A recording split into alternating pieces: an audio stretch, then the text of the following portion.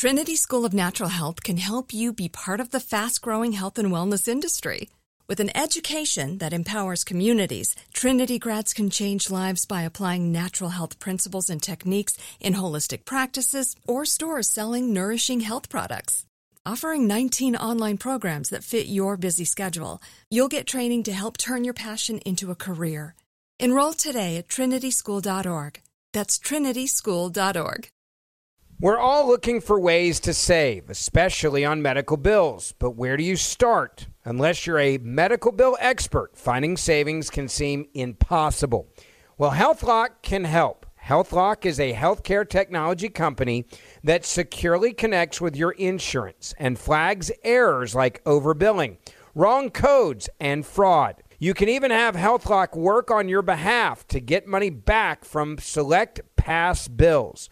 So start saving with knowing where to look. Visit healthlock.com today before you see another healthcare provider. That's healthlock.com. Right here, right now. Find your beautiful new floor at Right Rug Flooring. Choose from thousands of in-stock styles, ready for next day installation, and all backed by the right price guarantee. Visit rightrug.com. That's RITERUG.com today to schedule a free in-home estimate or to find a location near you. 24-month financing is available with approved credit. For 90 years, we've been right here, right now. Right Rug Flooring.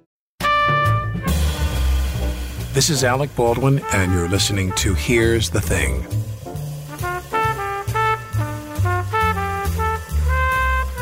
Judd Apatow's films include The 40-Year-Old Virgin, Knocked Up, and Funny People, all of which feature emotionally immature men forced to grow up after confronting respectively sex, responsibility, and death.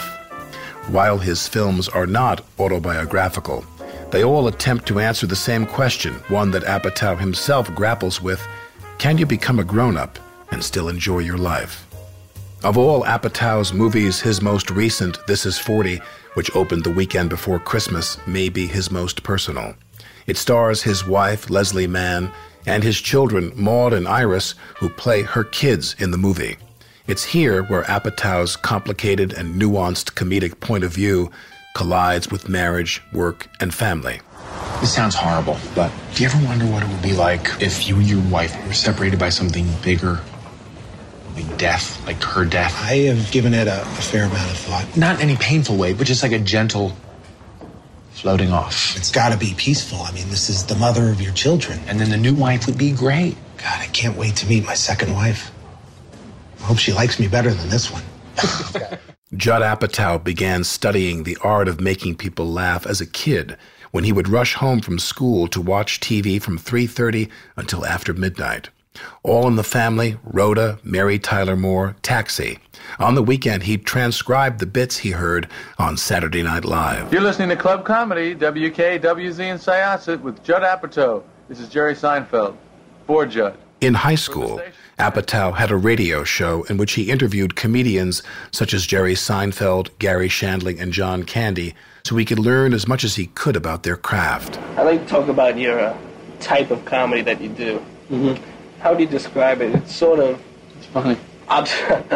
Observational with, like, a twist on it. It's not. Some people just tell a joke, like an observation, and that's it. But you add a whole new dimension on it. Yeah. Well, it's one thing to see something, you know, and I think the next step is to do something with it. You know, like I'm doing this routine now about this guy that was on That's Incredible last year that caught a bullet between his teeth. And it's like you see a thing like that and you go, what the hell is that? You know, I mean, a guy catches a bullet between his teeth. And now I don't know what's funny about that. But I think to myself, there's something funny about that. And that's what I like to do. Now 45, Apatow is arguably at the top of his game and seems to have his hand in nearly every comedic success of the last 7 years. He was a producer of Anchorman, Superbad, Bridesmaids, and is currently an executive producer of the hit HBO show Girls.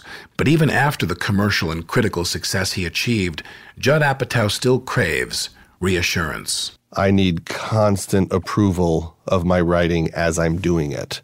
So I will show people the first scene, the first 10 pages. What people? Anybody. I will show anybody. FedEx man. I literally will send it to friends.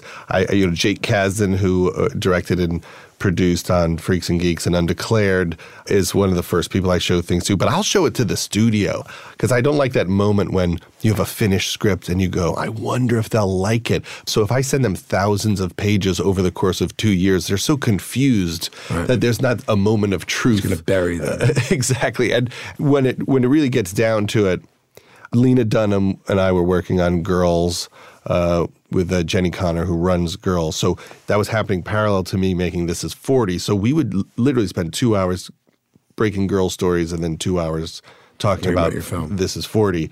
And then near the end, I'll get the courage up to send it to like Eric Roth and James L. Brooks and Cameron Crowe. Now, Brooks is a big influence to you. He's probably the biggest influence. I think his whole approach to stories is just imprinted in my mind from my childhood watching Mary Tyler Moore and Taxi. That's how I feel like stories work. Normal people with everyday normal problems trying to get along, trying to make their jobs and the love in their life work. And his work always ends with some beautiful grace note, which is always hopeful yet realistic. And I remember them from when I was a kid, how, there was a Taxi episode where Louis De Palma was dating a blind woman, and he was so in love, and then she was having an operation to get her sight back, and he thought, she's going to dump me. Yeah, when she can see. She can see. And then, of course, she loves him and thinks he's beautiful, and as he walks out of the room, he throws something in the garbage, and he says, I guess I got to get a real ring. And I used to love how he would pull that off. So he's very helpful. And in the middle of This Is 40, I emailed James Brooks, and I said, remind me what the movie is about again. I forgot.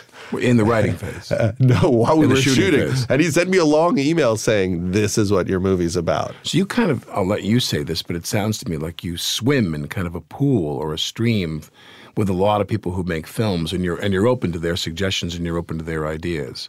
If you talk to a multitude of people for their ideas, which ones do you, in the end, you decide. In the end, you choose. I've always had faith in my ability to make that call. Right.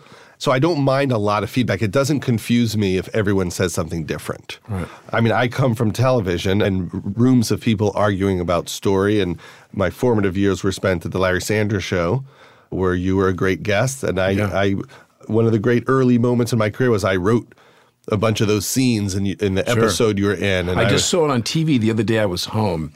My favorite line, which was when Shandling goes to the wings of the stage when I'm on the set, and I'm not quoting it properly, but Rip says, what's the matter? He says, I can't help it. I keep seeing him having sex with my wife. And he says, and she's on top. And Rip says, the lazy bastard. That's right. I wrote that joke. I know I wrote that joke because I was so proud of that joke. I love that. And I remember when you came in to the first day of shooting and to do the quick rehearsal, and Gary was giving you shit from the second you walked in the door. He's like, Alec, do you need a lozenge? You need a lozenge? Right. And you said, all right, that's how it's going to be, Gary. Yeah. That's how it's going to be. And it's one of the great episodes. So I think that was not your first job, though. My first job, I used to write jokes for comedians. I wrote jokes for Roseanne's nightclub act for a long time. Why didn't you become one? Or did you do stand-up periodically? I did it for 7 years. That's all I wanted to do. But I very quickly realized I was better at creating sketches or dramatic situations to get my point across. And as a straight monologist, I wasn't interesting the way my roommate Adam Sandler was or Jim Carrey. Just as a fan, I knew, I'm not these guys. You really felt that way? Oh, yeah. And were you in L.A. at the time? I was in L.A. I lived in North Hollywood with Sandler. And how long did you live with Sandler? It was under 2 years. Right. And it was the most fun time ever. Every time we see each other, we're like, that was the best. We were just so into doing stand-up. And back then, Sandler wasn't famous, so he was really silly all the time and very obnoxious and trying to make strangers laugh. He really engaged the world for his own amusement. He had less to protect than he does now. Yeah, he just loved, pulling people over to ask for directions in the car and doing something crazy to them. I mean, it sounds ridiculous, but he was the guy that would fart in the elevator and go, Judd, come on. Judd. We're in an elevator. Yeah. And that disappears when you get famous. Now, you brought this up. But you brought this up, and I can't say I'm glad you did, but in your movie, Paul Rudd is in bed with your wife. Yes. He's in bed with his wife. Yes. And to torment her, he just rips off a series of well-placed, like he's turning over cards in a game. He rips a couple of farts there. But that's not how you live, right? I mean, well, that's a complicated scene. And what's funny about that scene is, they're having a very serious conversation about their finances, which are not good. And they're watching security camera footage, waiting, trying to figure out who's stealing from them. And they see Megan Fox fooling around with someone at work. And then Leslie says, at least she's getting some. And his reaction after a few moments of feeling attacked is to just fart. Yeah. It's like a monkey. It's kind of like saying, screw you. And Rudd did it as an improv. It wasn't in the script. Yeah, it wasn't in the script. And Leslie knows, okay, if anything happens off page, I need to go with it. And she's furious, and you see it in her eyes, and she's really genuinely disgusted. And you get kind of a real sense of what marriage is like off of just a stupid... Yeah, marriage is you watch security footage to see if Megan Fox is stealing money from your company. Yes. And she's banging her boyfriend on the desk, and your wife gets horny, and you feel threatened by this. You fart on her. Exactly. That's how complex marriage is, yeah. Now, the other question I have apropos of the movie was, so I'm thinking, Rudd, it's either the highest honor or he's the GOAT, because you're lying in bed with your wife, who's made a lot of great films and funny films, and you say, what's your nickname for your wife, may I ask? Just call her Les? Is it Les? Leslie? Well, the funny thing is, I always call her Leslie, and then she's like, Judd, my name's Leslie. Leslie. It's not Leslie. Leslie. I literally say her name wrong. I'm from wrong. Syosset. It's Leslie. Yeah, Leslie is, we're not in Cambridge now. Exactly. So you're there with her, and you say to her, I'm just envisioning this scene where you look at her and you say, baby, who's the guy that you most want to have sex with? It was like, and just be honest with me. We've been together a while. We have 2 kids. It's me. I'm making a film. And she says, God, Paul Rudd. And immediately you cross his name off the list. Exactly. And go, he's never doing my film? Or is it like you put him in? Or do you say to her, baby, who's the guy that you view as like a brother? Like if you had sex scenes with him, this wouldn't mean anything. You'd be like fooling around with your brother. Paul Rudd. That's and right. You go, hire him. Yeah, she's disgusted, and that makes it okay to watch them fool around. I'm always disgusted when she fools around with anyone. I remember when we shot The Cable Guy, she kissed Matthew Broderick, and then when they parted, I saw in the dailies there was like a spit string that connected them for a foot. And like a Lady in the Tramp moment exactly. almost. And so, yes, I'm glad that, unless they're lying about being disgusted by each other, because I may be the fool. They are lying to you. Oh, they man. are lying to you. Yeah. That's terrible, because I know. Because I've heard that before. I've had, my ex-wife has got, Russell Crowe's got his tongue into her spinal fluid. And she's like, no, it was just nothing. It's nothing. Well, the day I had back surgery for a herniated disc back in the year 2000, Leslie couldn't be there because she Leslie, sorry.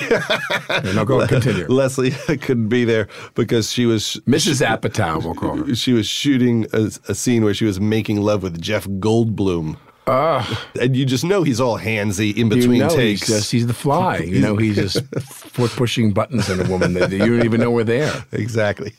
What does the director, Judd Apatow, do when Leslie Mann passes?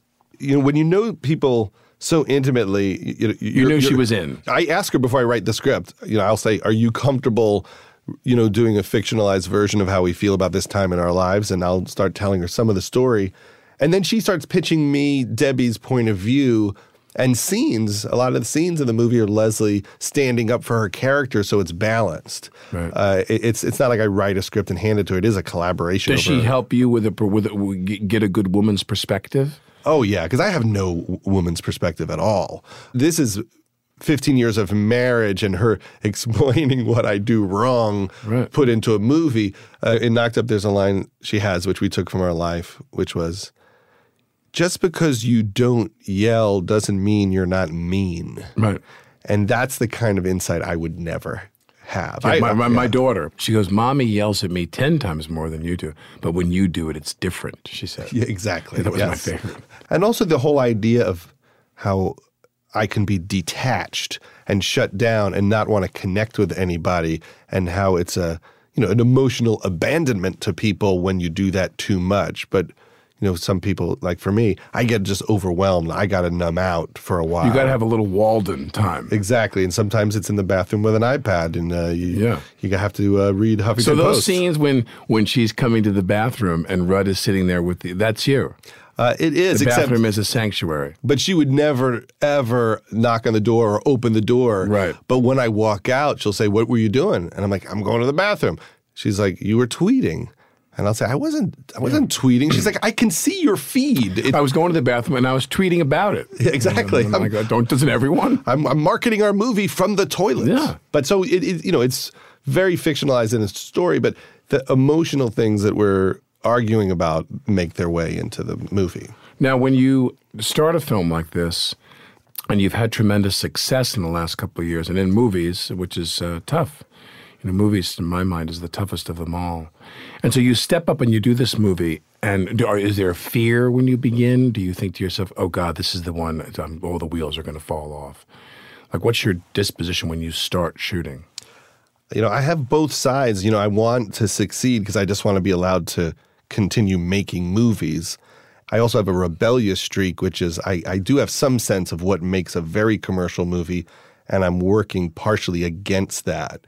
Like, as the attention span of the audience gets shorter, I want to make longer movies to say there's something wrong with you that you can't sit for 2 hours. Did you deliberately do minutes. that with this film? I deliberately do it with all of them because I feel like, this is the only time we're going to get with these people. Why do you need to rush to get home? Right. And I like movies like Jerry Maguire and Terms of Endearment and movies that were over 2 hours. It takes an extra 20 minutes to explore more dimensions of people. And no one says anything? You're not there with the studios? Because those guys, that's pretty much the first thing out of their mouths is, Judd, we need 100 minutes, babe. Yeah, the funny thing is, they're all, like, I think maybe Knocked Up was 2:10. So I've set this pace, this very slow pace.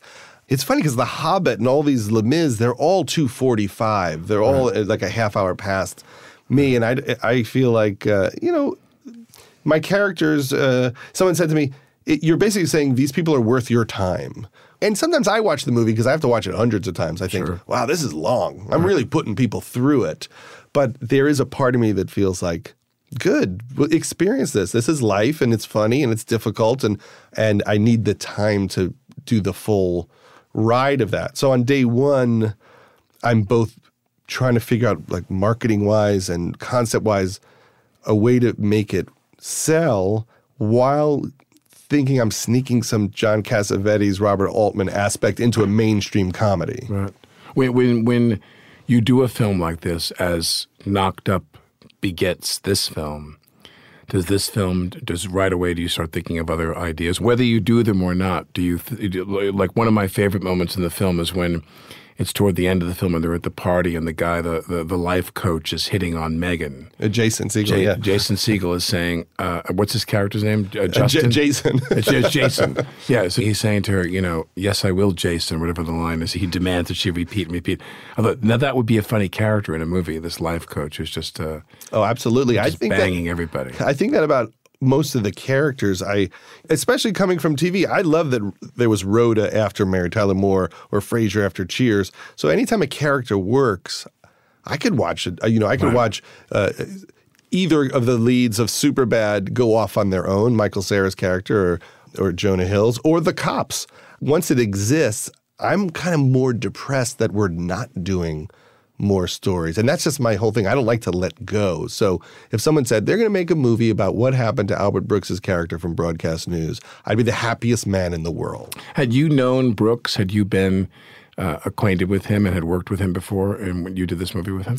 I met him in the early 90s when I was working at the Larry Sanders Show. I had dinner with him a couple of times with Gary. And I was just in awe to be around him because his Saturday Night Live movies were a really big influence on everything we did at the Ben Stiller Show.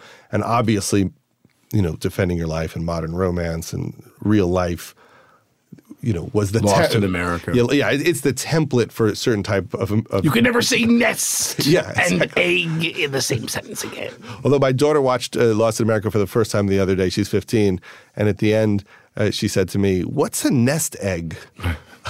She's like, "I literally thought the money was in an egg." And I was so excited to meet Albert that afterwards I went home and I wrote down every joke he said at dinner. Like I still have the journal entry where he's making jokes about the Menendez case. Right. You don't kill your parents and buy a Rolex. You don't do that.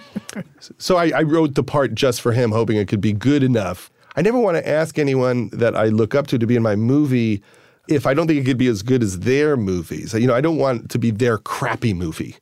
And so that's why I tend to work with young people because they don't know better. They don't. I won't be their worst movie. The standards aren't set in stone yet. Yeah. Now, with Brooks, when you work with people like that who are veteran, if you will, or very experienced and have had tremendous success, what's that experience like for you as a director? Meaning, do they come in and they just start riffing and are they rewriting and improvising and you just let it go?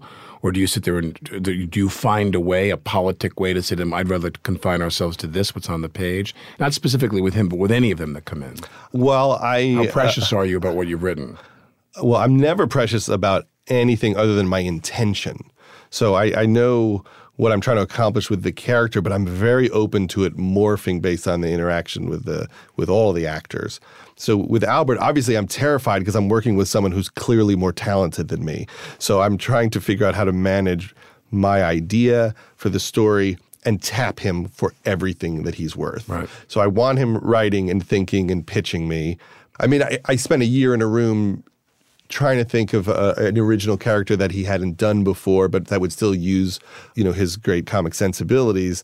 And then I brought him into a rehearsal and we did the scene as written. We did ideas that I had, and then I just let him play and improvise and pitch me things. And obviously at the end of the day, if you were to write down which of those lines are Albert's, it becomes the majority, which is the intention, to give him a space where he's comfortable enough to email me at night a better line, which he would do. The night before any scene, I'd get a little email from Albert. What if he said da-da-da?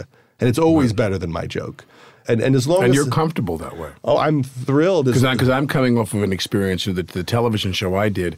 There was a very strident, very unbending rule that we had to shoot everything as written, and you couldn't change a word we could do alternate takes and change things, but we had to shoot everything as written with no exceptions, pretty much. Well, I definitely start that way when we shoot.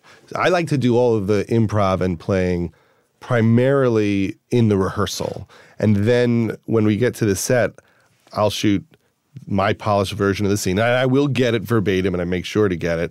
Then I'll start telling them things that we all thought of during rehearsals that I didn't put in, but that I still liked. How long do you rehearse?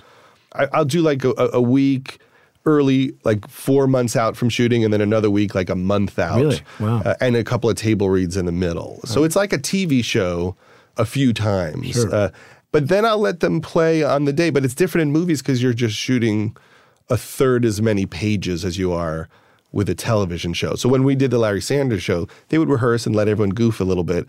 But on the day, there was no time to goof off. Right. If I was directing Freaks and Geeks, I might let Jason Segel really go if I was the director. But if I wasn't the director, I would have to say, you got to get the script. I don't have time to wonder what's going to happen if I'm not there. How many pages would you shoot a day, would you say? What was the shooting schedule? How many days on This Is 40? Well, I think it was 58, and we wind up shooting 4 or 5 pages a day. But at Larry Sanders, we shot 17 pages a day.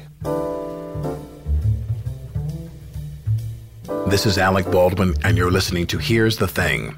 Coming up, more with screenwriter and movie director Judd Apatow.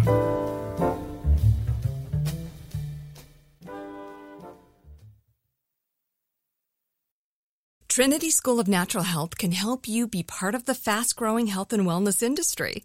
With an education that empowers communities, Trinity grads can change lives by applying natural health principles and techniques in holistic practices or stores selling nourishing health products. Offering 19 online programs that fit your busy schedule, you'll get training to help turn your passion into a career. Enroll today at trinityschool.org. That's trinityschool.org. Right here, right now. Find your beautiful new floor at Right Rug Flooring. Choose from thousands of in-stock styles, ready for next day installation, and all backed by the right price guarantee. Visit rightrug.com. That's RITERUG.com today to schedule a free in-home estimate or to find a location near you. 24-month financing is available with approved credit. For 90 years, we've been right here, right now. Right Rug Flooring. Open a limited-time 11-month certificate at Kemba Financial Credit Union. At 5.25% APY, it's more than triple the national average, plus it's a safe and secure way to grow your money. Visit your local branch or kemba.org/CD for details. Offer expires May 31st, 2024. APY equals annual percentage yield. Restrictions apply. $500 minimum and $250,000 maximum deposit. Advantage status required. Comparison based on bank rate average. Federally insured by NCUA.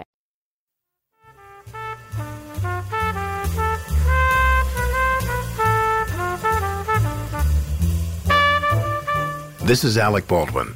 40-Year-Old Virgin was Judd Apatow's first major box office success. It was also the first film Apatow directed, a transition from writing that was fairly seamless. I was producing on Anchorman, and I hadn't directed a film before, but I knew that Steve Carell was one of the funniest people I'd ever seen. He was crushing so hard every day on the set that all the actors were baffled at how funny he was. And he wasn't someone that was in line to be the lead of a movie. He was just one of the great, hilarious supporting actor people. Yeah. And I always like those guys to be the lead. I always want, I want to see Dustin Hoffman. Yeah. Well, beyond that, I want to see George Wendt. I like seeing. I like because that's who I feel like. I feel like the side guy, and I always want to follow them home. Right. And so I said to Steve, "Do you have any ideas for movies? Because you definitely could carry a movie." And he said, "There was a sketch at Second City we did once that we never quite finished, which was about a poker game where." They're all telling sex stories, and it's clear that one guy has never had sex, and everything he says makes no sense. And he's saying, yeah, like when you touch a girl's breast, it feels like a bag of sand, and you go down her pants, and there's all that baby powder.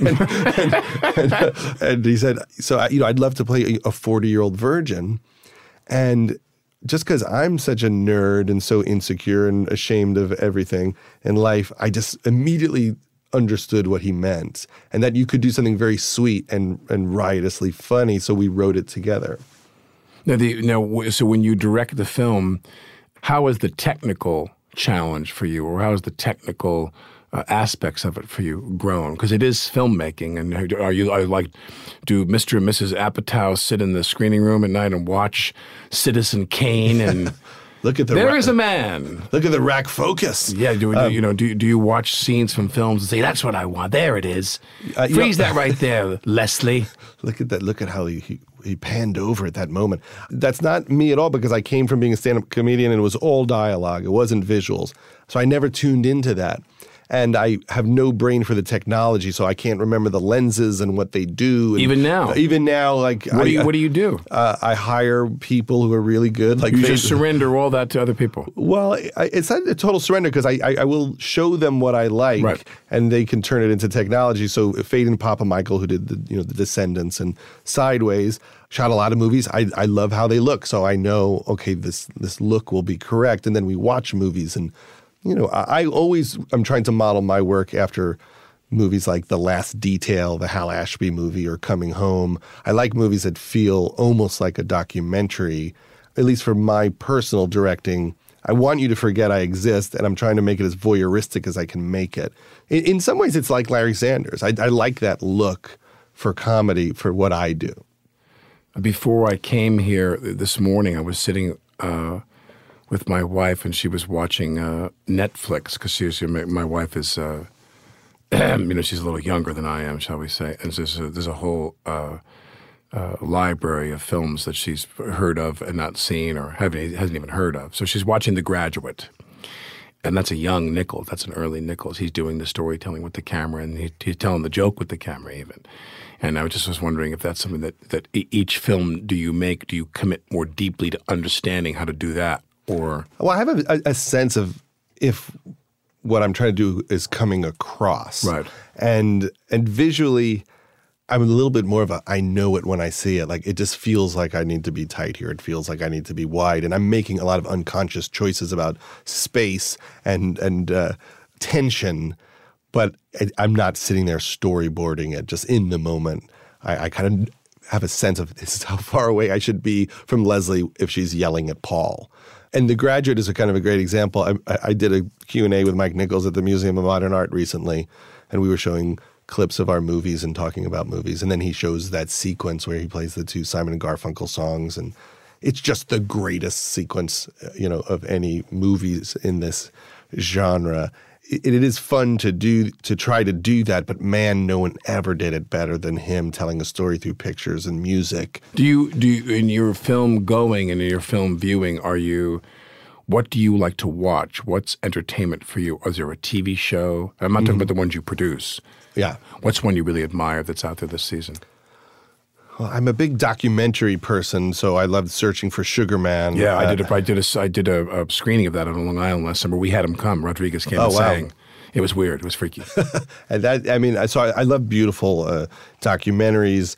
I had never seen the HBO movie that Mike Nichols did of Angels in America, which was Pacino. Unbelievable. Yeah. Unbelievable. And I love Mad Men. I can't get enough of Mad Men. I like drama that's funny. The Departed. Those things they're all so funny. Yeah, they can be. Like Goodfellas and King of Comedy. I'm always attracted to.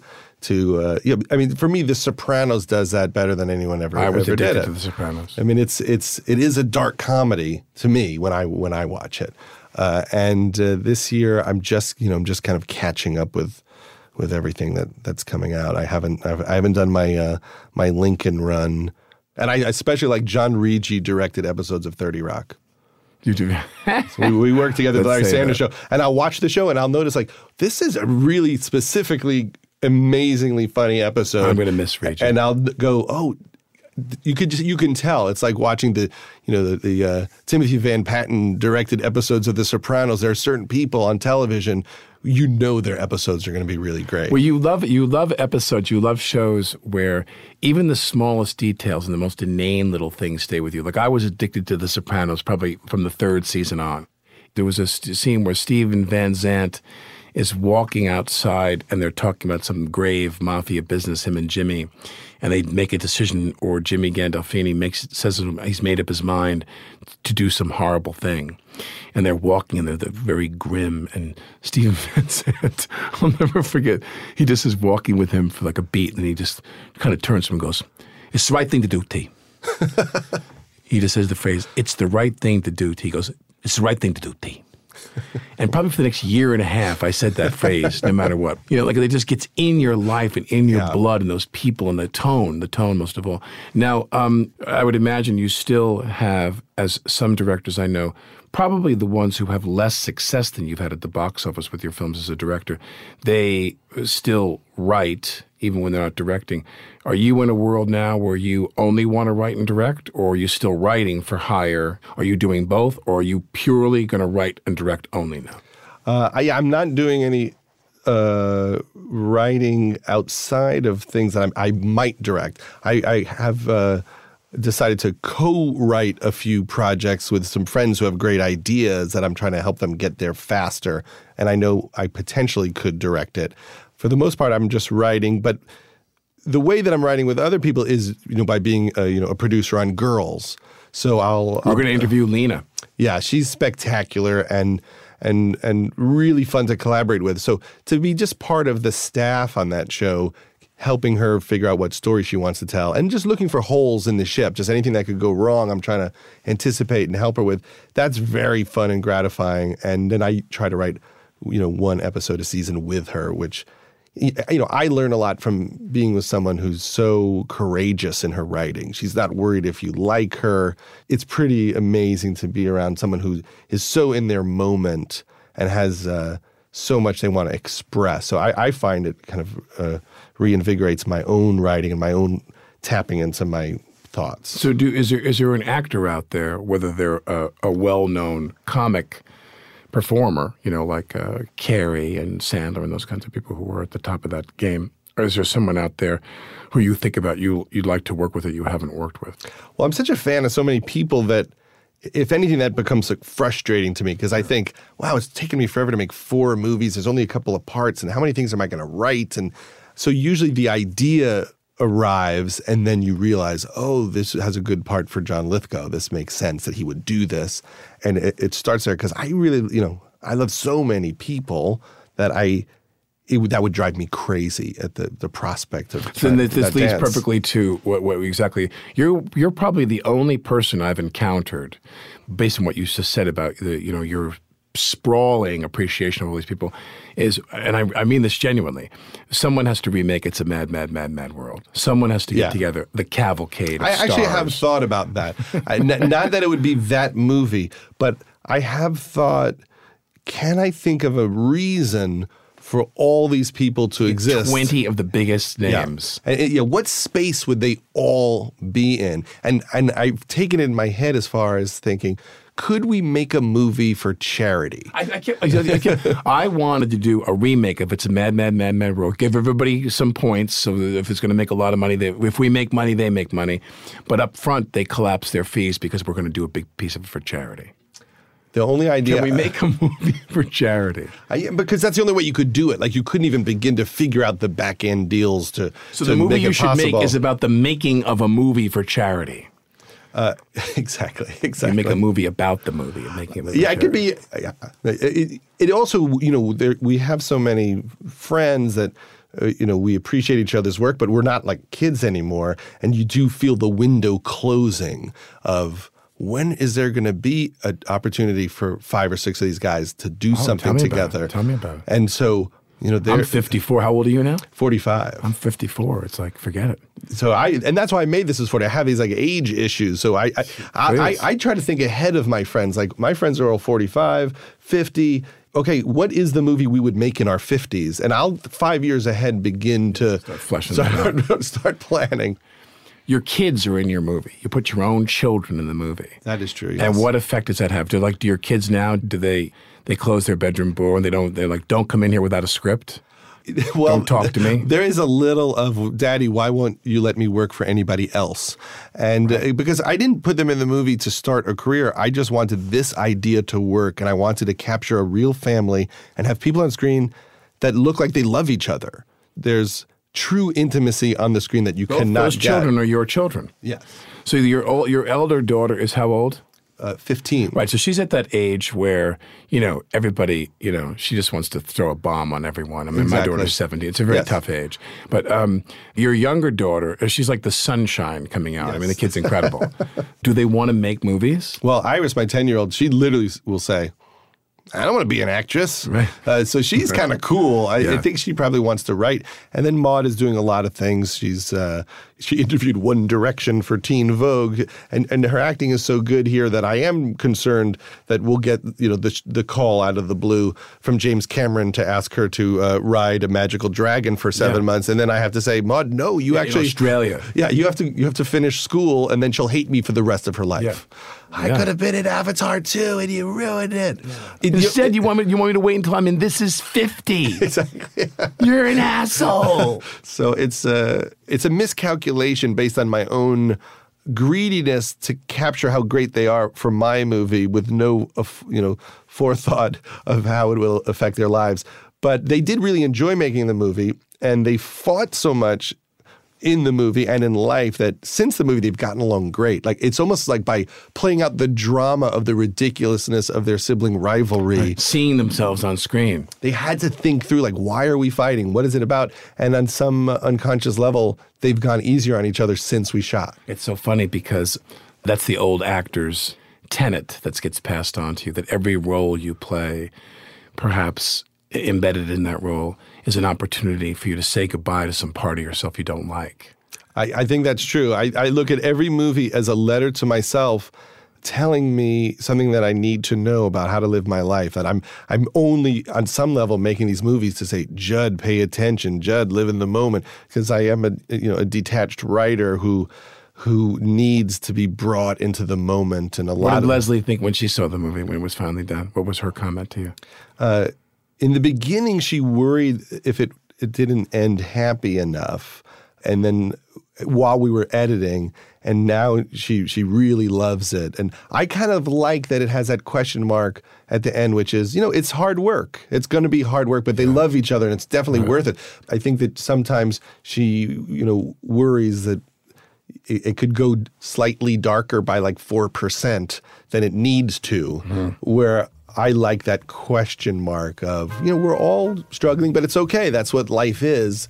And still people say I'm resolving it too much. So you can never walk that line. Some people want it so dark, and some people are so pissed it's not all joke. So, I'm always in the middle.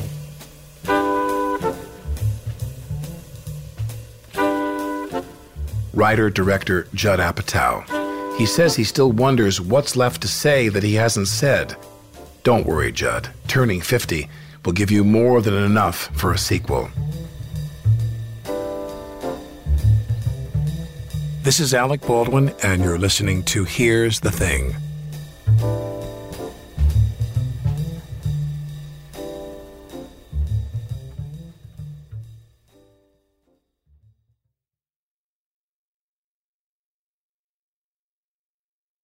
Trinity School of Natural Health can help you be part of the fast-growing health and wellness industry.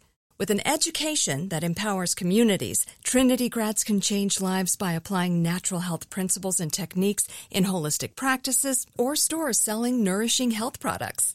Offering 19 online programs that fit your busy schedule, you'll get training to help turn your passion into a career. Enroll today at trinityschool.org. That's trinityschool.org. Right here, right now. Find your beautiful new floor at Right Rug Flooring. Choose from thousands of in-stock styles, ready for next day installation, and all backed by the right price guarantee. Visit rightrug.com. That's RITERUG.com today to schedule a free in-home estimate or to find a location near you. 24-month financing is available with approved credit. For 90 years, we've been right here, right now. Right Rug Flooring. Open a limited-time 11-month certificate at Kemba Financial Credit Union. At 5.25% APY, it's more than triple the national average, plus it's a safe and secure way to grow your money. Visit your local branch or kemba.org/CD for details. Offer expires May 31st, 2024. APY equals annual percentage yield. Restrictions apply. $500 minimum and $250,000 maximum deposit. Advantage status required. Comparison based on bank rate average. Federally insured by NCUA.